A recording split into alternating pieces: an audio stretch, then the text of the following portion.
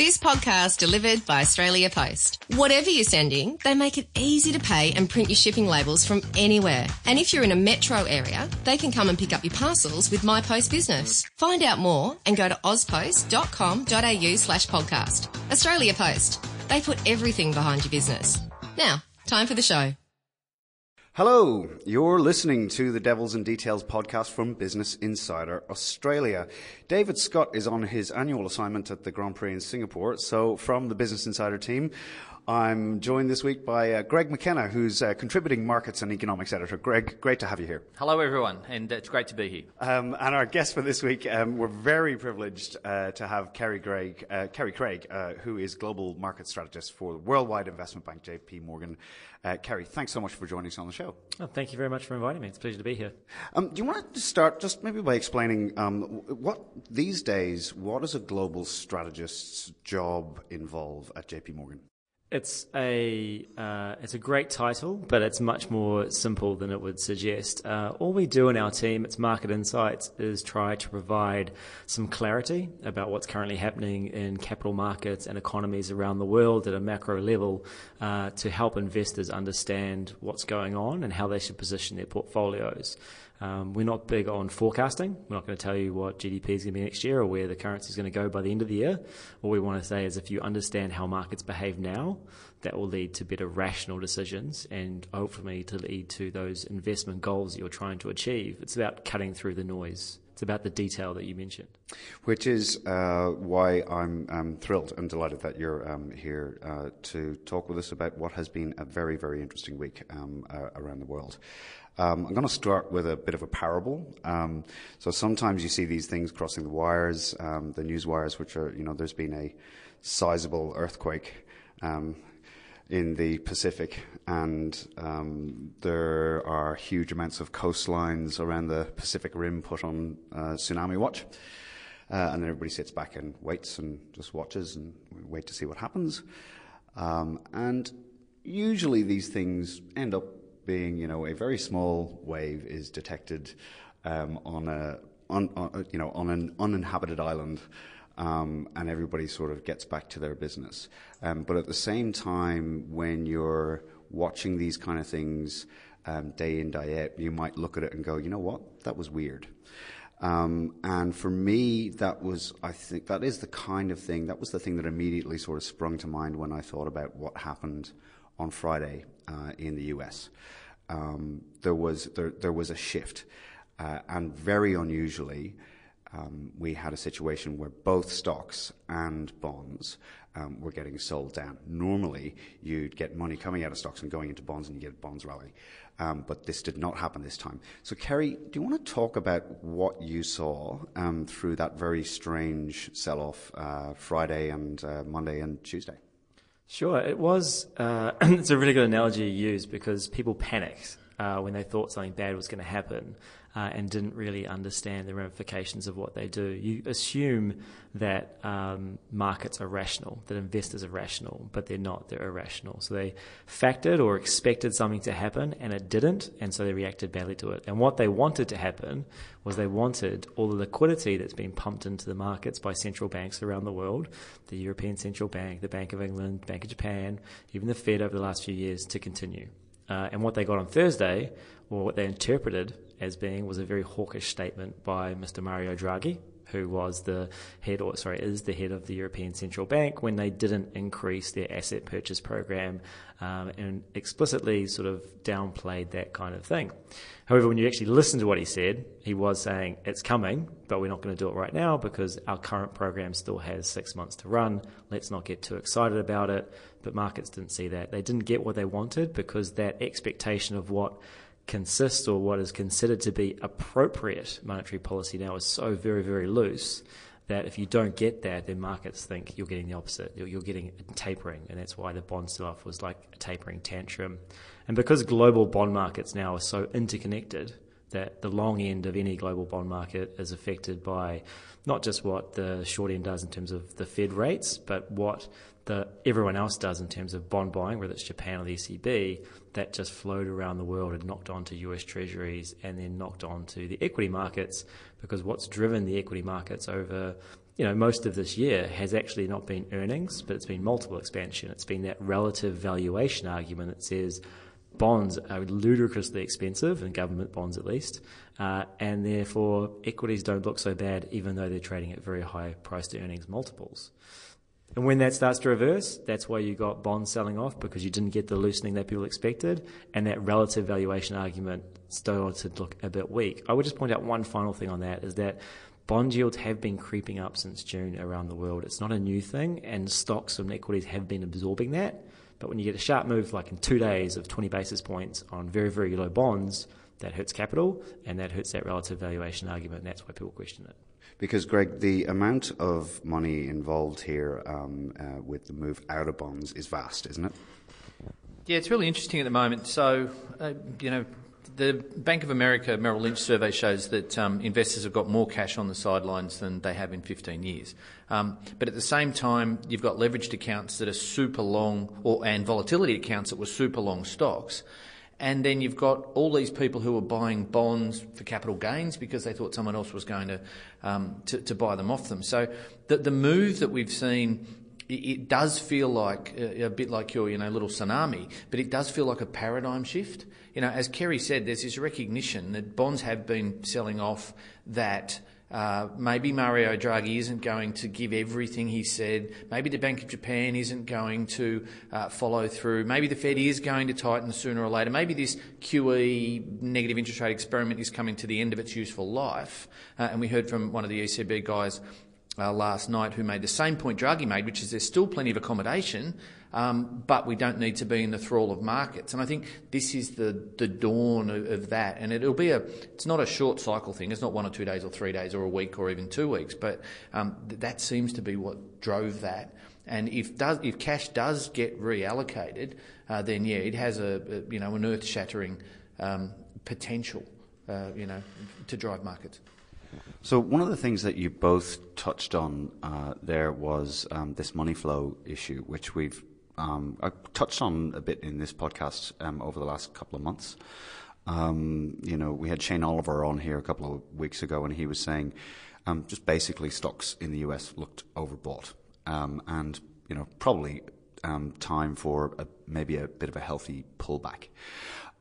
So with the move that we saw in US stocks Friday, and a little bit of a snapback on Monday, followed by another sell down in Tuesday's trading session, how much of these kind of moves now, Kerry, do you think are attributable to technical changes and just pure mathematical asset allocation by either particular funds or just parts of funds that are driven by basically computers?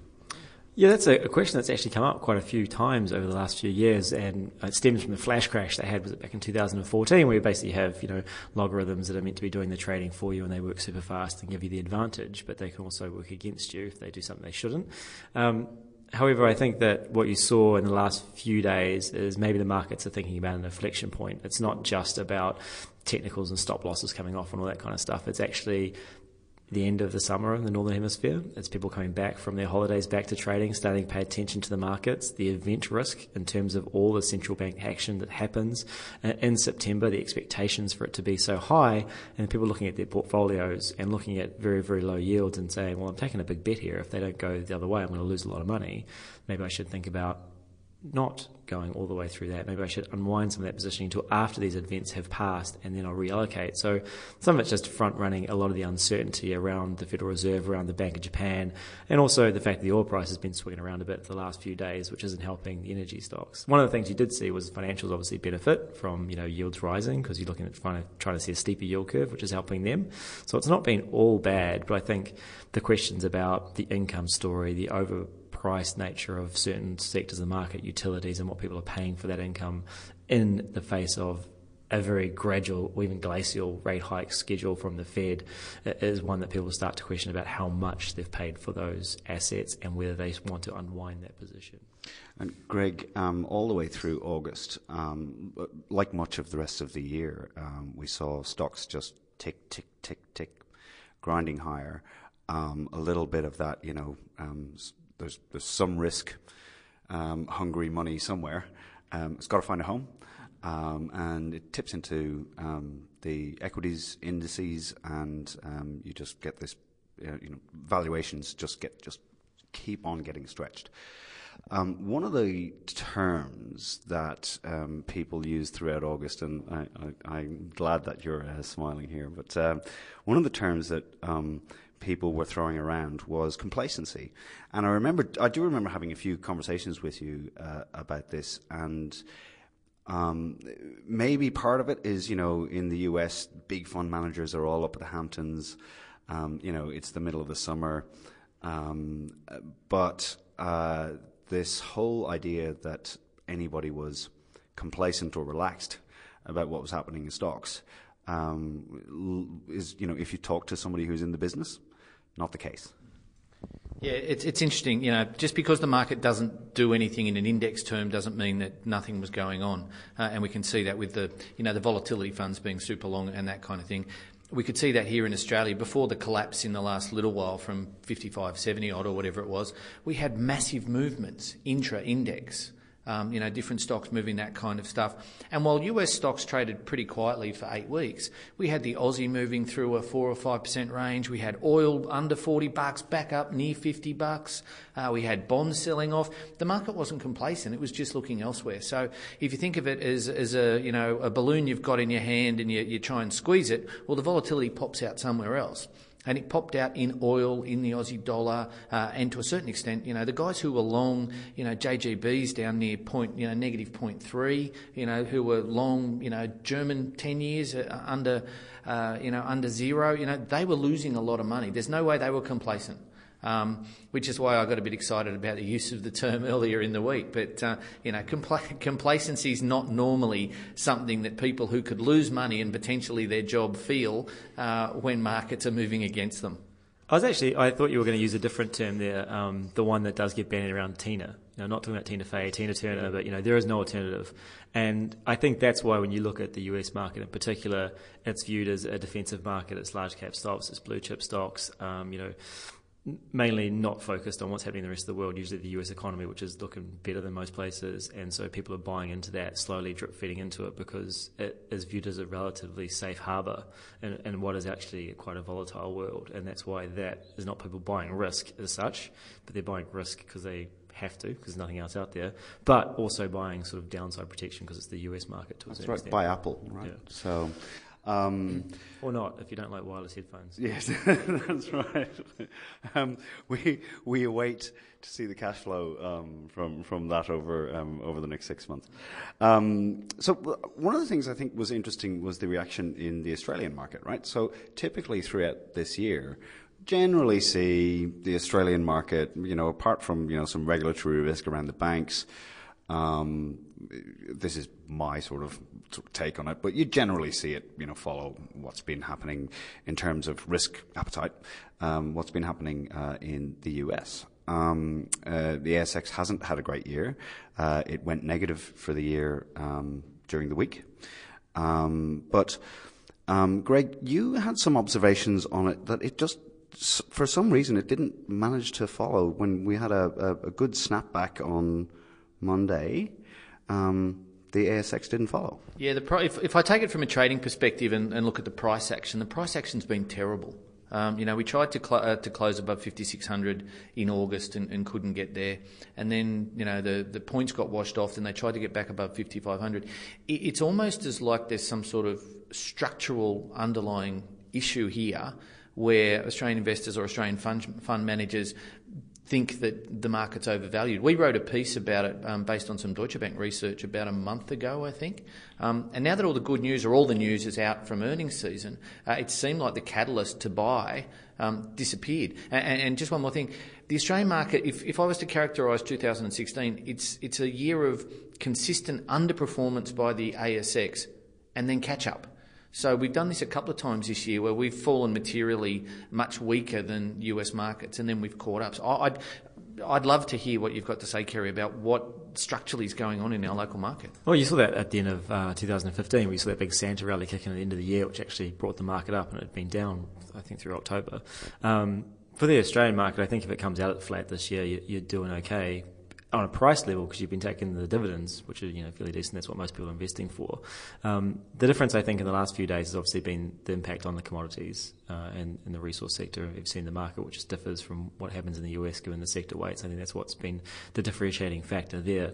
I think the big question for investors in the Australian market right now is if they're owning those income proxies, those bond proxies, about whether the dividends they think are actually going to materialise or not, and how much they're paying for that future dividend and those future earning streams. You continue to see downgrades in terms of EPS growth through 2017. It's pretty high compared to this year, but you're seeing that start to come down, and a lot of that is in the resource sector because analysts are looking for a snapback in terms of what these companies can deliver, and it has been a very strong performer this year. So I think there's certain structural stories in terms of the index composition which will make it drive higher, but it's about how much people are paying for those dividends. And that market's trading at close to 16 times forward PE now. That's about just over one standard deviation from where it is on average. That's a level that it very rarely breaks through for a very long period of time. It's generally a level you see it if you look at a chart, and we have one. It doesn't stay up there very long before it starts to derate on that one.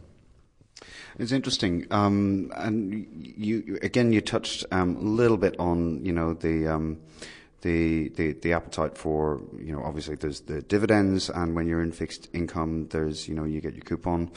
One of the things has been, and Greg, I think this was one of the very early conversations that we had when we first met, was that if you want to see when something's going down, just watch bonds. The real trouble starts in the bond market.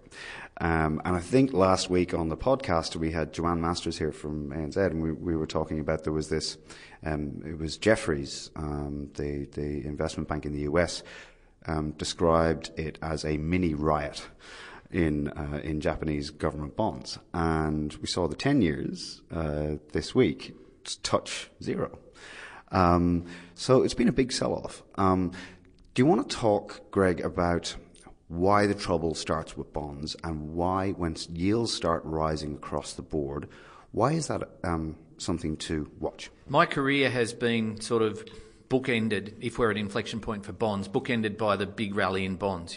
From when I started in markets back in 1988, Volcker was wandering through and trying to beat inflation, and we've seen bonds rally for a large period. But the things that have also happened during my career is that every time bond investors stop worrying about the return of their money and start worrying about the return on their money and start taking on characteristics of equity investors, you tend to end up with markets overpriced. And when that snaps back, everything goes to heck. So think of, Drexel Burnham Lambert, think of the 1994, savings and loan crisis, think of LTCM, think of the Asian crisis, and of course the big daddy of them all, which was the GFC. That was a bunch of people because rates had compressed so much, just chasing further and further and further incremental returns and thinking not like bond managers. And so that's why I say that, that's where trouble always, well, doesn't always, because, of course we saw the NASDAQ bubble in 2000, but generally trouble in markets starts in bonds. And I think the reason that when they move, they destabilise everything else is what Kerry alluded to earlier, is the valuation effect of rising bonds and what that does to equity cash flows and all that kind of stuff. Potentially now, because rates are so low, we could be at an acutely difficult period of transition if bonds are rising. So certainly something that I'm keeping an eye on very closely. So, Kerry, do you take that perspective too? Would you, if you see a sell-off in bonds like we have seen, is that, for you, is that the telltale of something stirring? Well, I think there's two things. The first, that a riot in bonds equals zero yield, which I think a statement in itself is something everyone should contemplate when we think about yields going to zero as being a bad thing. And the second is that these little taper tantrums, or bond market tantrums, they've occurred in the past. 2013 with Bernanke, the German Bund that went up 60 basis points in 5 days and wiped out income for 60 years just in that move. They're going to persist because you have distortions in the market from what central banks are doing, that all this bond buying, all this money that's been pumped out will end badly at some point. And we know it. Everyone knows it. It's going to end up and to be something bad. You can't exactly say when, but it will end badly because it's skewing how capital is allocated and what people are doing, and bonds shouldn't have a negative yield. It's just not priced into anyone who studies. I hate to think of anyone who's studying finance at the moment that has to try and learn about this stuff. We've done some pieces on Business Insider. Jim Edwards, who's the UK editor, talks about this professor that he had when he studied economics at university. And his professor was doing a thought experiment with negative yields.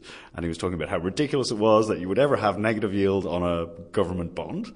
But let's pretend that it might happen. What would that look like? And they go through this sort of cartoon scenario. Yet here we are. Yeah, exactly the point. So we're in a world that we shouldn't be and no one understands. But these little tantrums are going to continue to happen, and they're amplified because you can get into the technicals of duration on the curve and say that when you get small movements, when yields are very low, it has a massive effect on capital, and this is the tantrum effect that's going to go through. And again, I go back to that point about the expectations that central banks know they're reaching their limits. Markets know that they've reached their limits. They've been very inventive in what they're doing. They can adjust some of their programs. They can do other things, but it's ending. This monetary policy regime that we're in is actually coming towards an end. And Kerry, if you extrapolate that a little bit further and you listen to some of the what we're hearing out of Japan with Abe and new stimulus packages and that kind of thing, do you think that other governments are going to follow Japan? Is Germany or Italy or the UK or US when we get a new government? Are we going to see fiscal policy? Can that potentially come down, or are we still stuck in the paradigm that you can't borrow? I think what happens is the world looks towards Japan because they're at the front edge of running out of room. It's like if you watch the Olympics, you see Usain Bolt, right? He does the 100 meters. You'd swear that he actually stops running about 3 meters from the end and just coasts through. Japan is still going full whack. They run at 110 meters, and that's the problem. Everyone's watching them and saying, well, whatever they're going to do, everyone else is going to expect the rest of the world to follow because central bank policy actions become more coordinated, and that's why if the Fed goes on a different path, it becomes such a potential disruptor of markets. Well, not in the long term because they're not really going to go very high, but in the near term.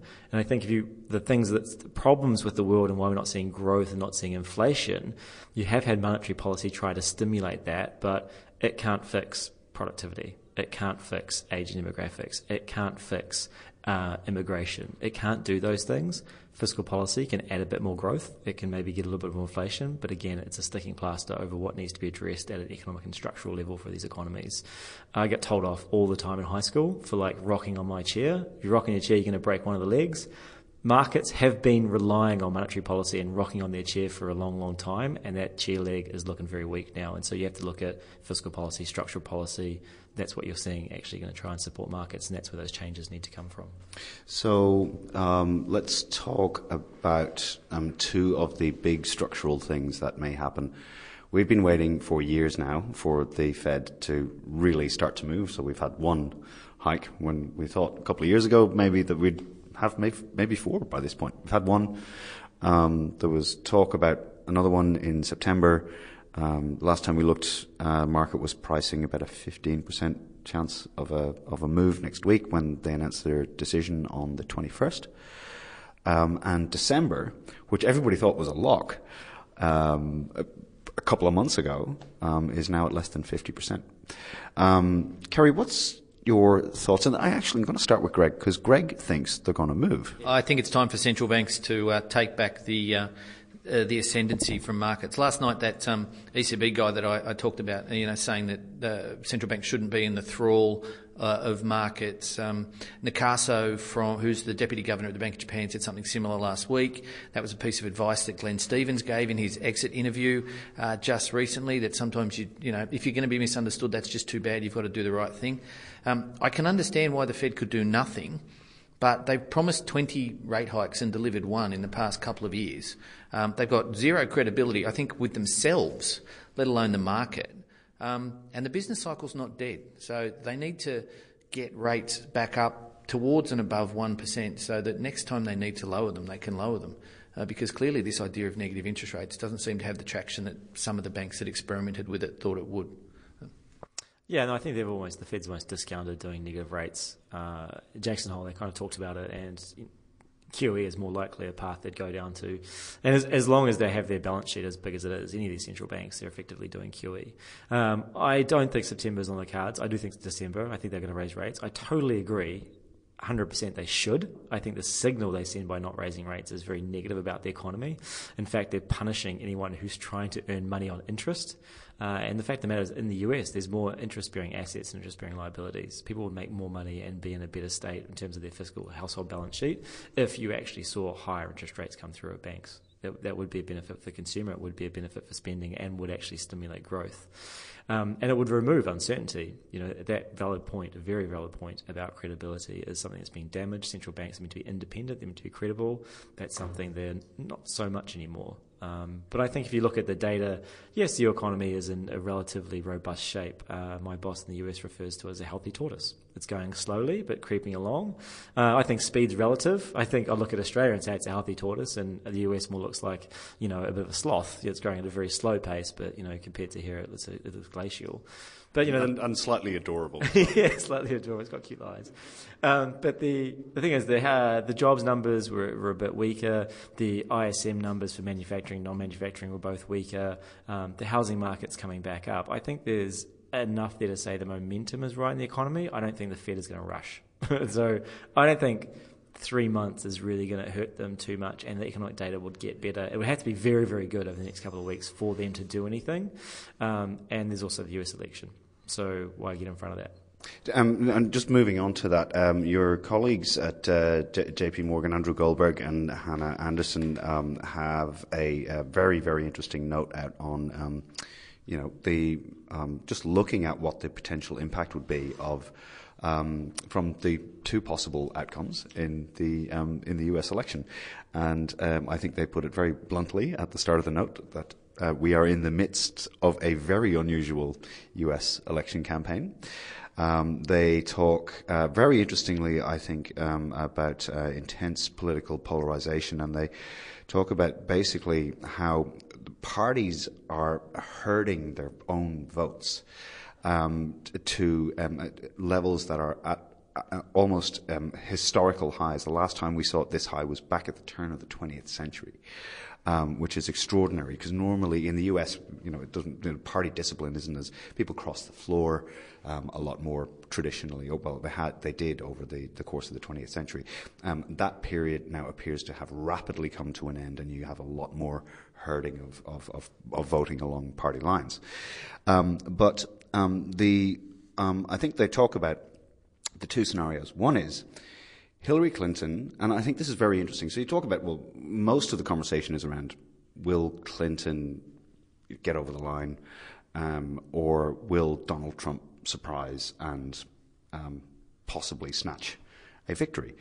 But when you look at it, the other important thing that's critical in terms of the president's ability to do anything is what the composition of the Congress would be. And they point out that basically Hillary would be in with a Republican Congress, or Trump would be in with a Paul Ryan-controlled Congress, and neither of them is going to have a lot of power. Kerry, do you want to walk us through that and what the implications are for economic policy? Yeah, I'm going to start off with the broad case, and sort of our summary of what's going to happen is that the US electoral system or political system has a big positive and a big minus. It's fair, it's democratic, it's the free world. It has checks and balances in place to make sure that one person can't do anything too radical. And on the negative side, those checks and balances prevent a lot of policy actually happening. And so that's the outcome, that under either possible candidate, Clinton or Trump, they're both going to end up with a very fractured system that would less likely allow them to do anything they really talk about in the electoral campaign, because everything becomes very watered down. The power is in the Congress. Right now, you'd need a 15% swing vote for Hillary Clinton to get the House, but only a 5% to get the Senate. So there's a good chance that on the ballot, if she does well, you get the coattail effect and the Democrats take the Senate, but not the House. So therefore you have a split legislative system as well.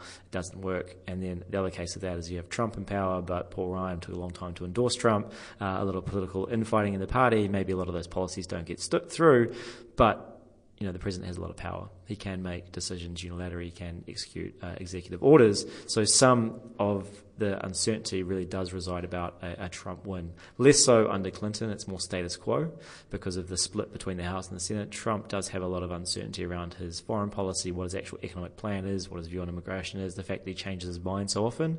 Under either one, they've both talked about the need for infrastructure spending, a little bit of fiscal stimulus. So you will get a bump to the markets from that. So you are going to get that to try and support growth. But, that's probably not what's needed. It's going to be a very short-term kind of effect. It's not really going to address the longer-term areas of the economy that need to be improved, such as that demographics and the productivity. And for investors, what they really should think about is the business cycle, which you talked about before. It's not dead. That's really what they should be thinking about. Under a Republican or a Democratic, their effect on the economy and markets has been mixed over the last almost century. But what hasn't changed is how the business cycle works, how companies operate. The big questions are about, obviously, corporate tax, household tax, what we're going to see for high earners. A lot of this roots back to the problem, whether it's in the US or in the Eurozone, is about the rise of populism, is inequality and how people are being viewed. And it's no less different in the US. There's a huge amount of inequality. It's why you've had a rise in people like Trump, like Bernie Sanders, and how that will get addressed. So I think the market reaction will be more severe because of the uncertainty under Trump, but I think there's still some positive under either candidate in terms of how they address tax policy, the fiscal stimulus that might come through, but they'd be quite short term, and it is about the business cycle. You need to think about those company earnings and how they're being delivered. And the US economy is always going to head towards a recession sooner rather than later. The next president can't change that. It's going to head towards a recession in our mind within the next 3 years.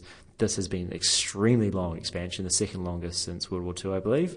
And so it naturally has to come in the end. The phrase, trees don't grow in the sky, is one that gets bandied around, which I think is an unusual one. But, these things are grounded in how far they can actually go. They have boundaries, and the expansion in the US is coming to an end, and it will enter a recession, and you can't change that. And so that's what matters for markets and for investors. There is a spectacular chart in that note on the trajectory of the debt, the likely debt, and you see the Clinton range with federal debt. This is overall gross government debt rising from about 75% of GDP 2016 out to something like 85% by the end of 2026, and then the Trump range is somewhere between 100% of GDP and 140%.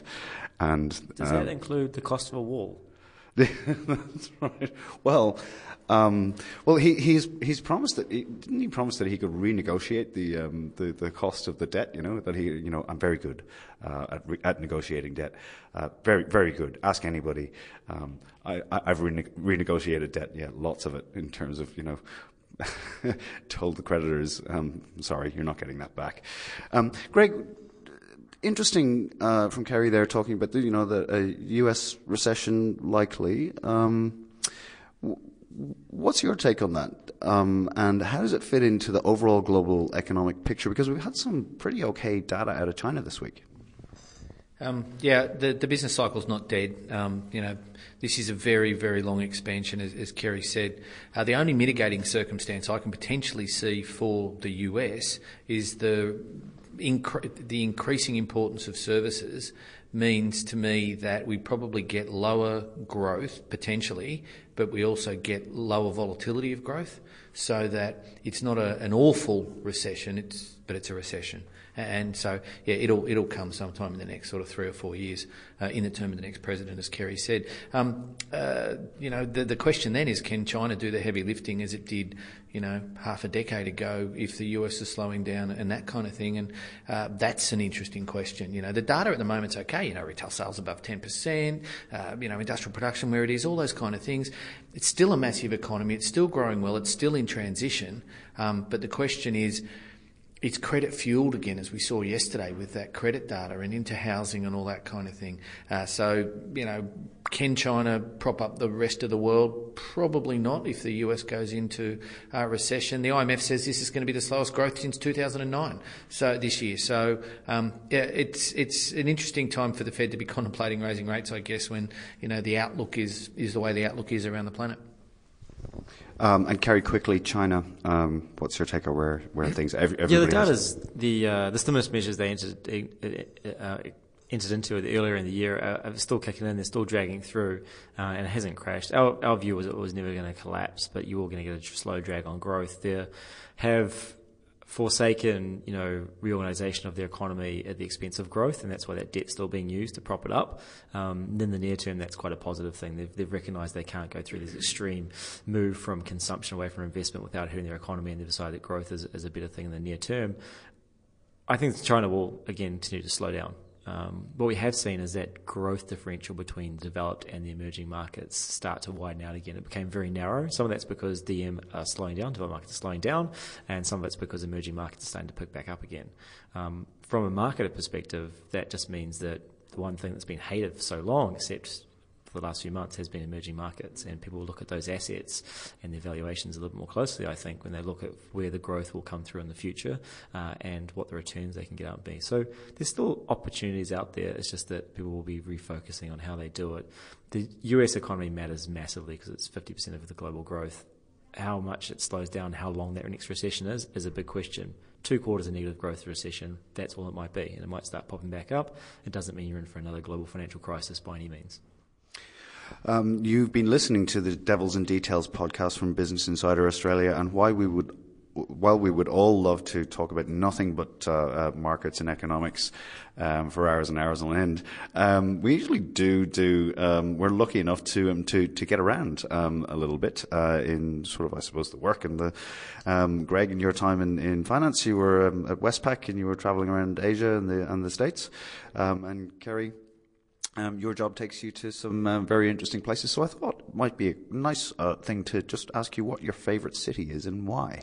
My mind's a bit esoteric. My favourite city is actually, I went to Mexico 3 years ago, and it's actually, I think I'm going to pronounce it wrong. It's Mount Alban, so it's just out of Oaxaca. So it's a very, very ancient city on top of a mountain, and the reason I like it is you go up there and there's still quite a lot of it in terms of the ruins, and it's in the most beautiful thing. And you get up there and you realise, I don't know how they built this thing on top of a mountain, but it's just incredible. So it's not a modern city by any means, but it is the most amazing city if you use your imagination a little bit.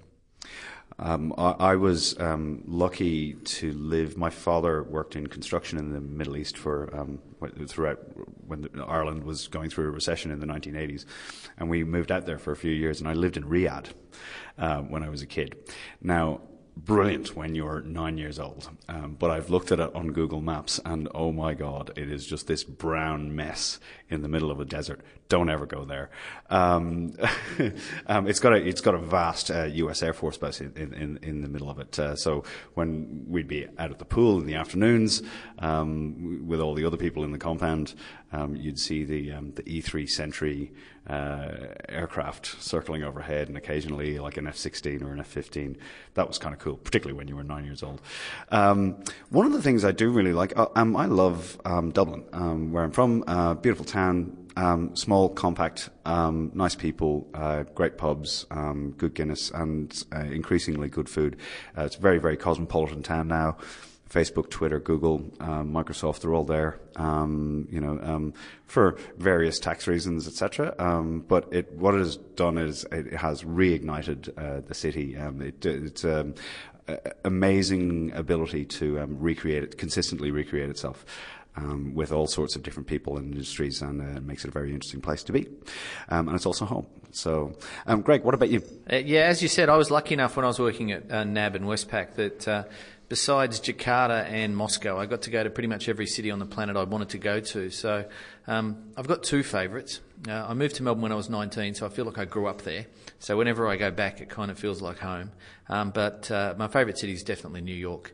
It's just a great town. Even when it's freezing cold, the sky's wide open and blue, and there's all those different mixes of nationalities and cultures, and the different accents you hear, and the places you can go for a beer or a scotch or a dinner, or it's just, the different boroughs. It's just, to me, it's just where the whole planet comes together. And for, I just love that kind of feel that you get in New York, and you can walk from, the meat packers to Soho. And whenever I go to a city, I always walk it to get a sense of it. And for me, New York was the place that I enjoyed most. Yeah, the capital of the world, as a friend of mine calls it. Great town. And I'm actually hoping to be there in about 2 weeks' time, so I'm looking forward to it. You've whet my appetite. You've been listening to the Devils and Details podcast from Business Insider Australia. You can find us on the web at businessinsider.com.au. We are on iTunes, where you can subscribe, rate, or leave us a review. The show is produced by Josh Nicholas. Thanks very much, Josh. I've been here with Greg McKenna. Thanks, Paul. Thanks, everyone. And our guest this week, we've been delighted to have Kerry Craig from JP Morgan. Kerry, fantastic chat. I think really enlightening. And I think I hope that our listeners get an awful lot out of it. So thanks for coming on the show. Cheers, Paul. Thanks very much. Okay, talk soon. Bye. This podcast was delivered by Australia Post. If you've ever received a branded package, you'll know it's a small detail that makes a big first impression. Now with Australia Post, you can design your own personalised packaging. For more info, go to ozpost.com.au/podcast. That's ozpost.com.au/podcast.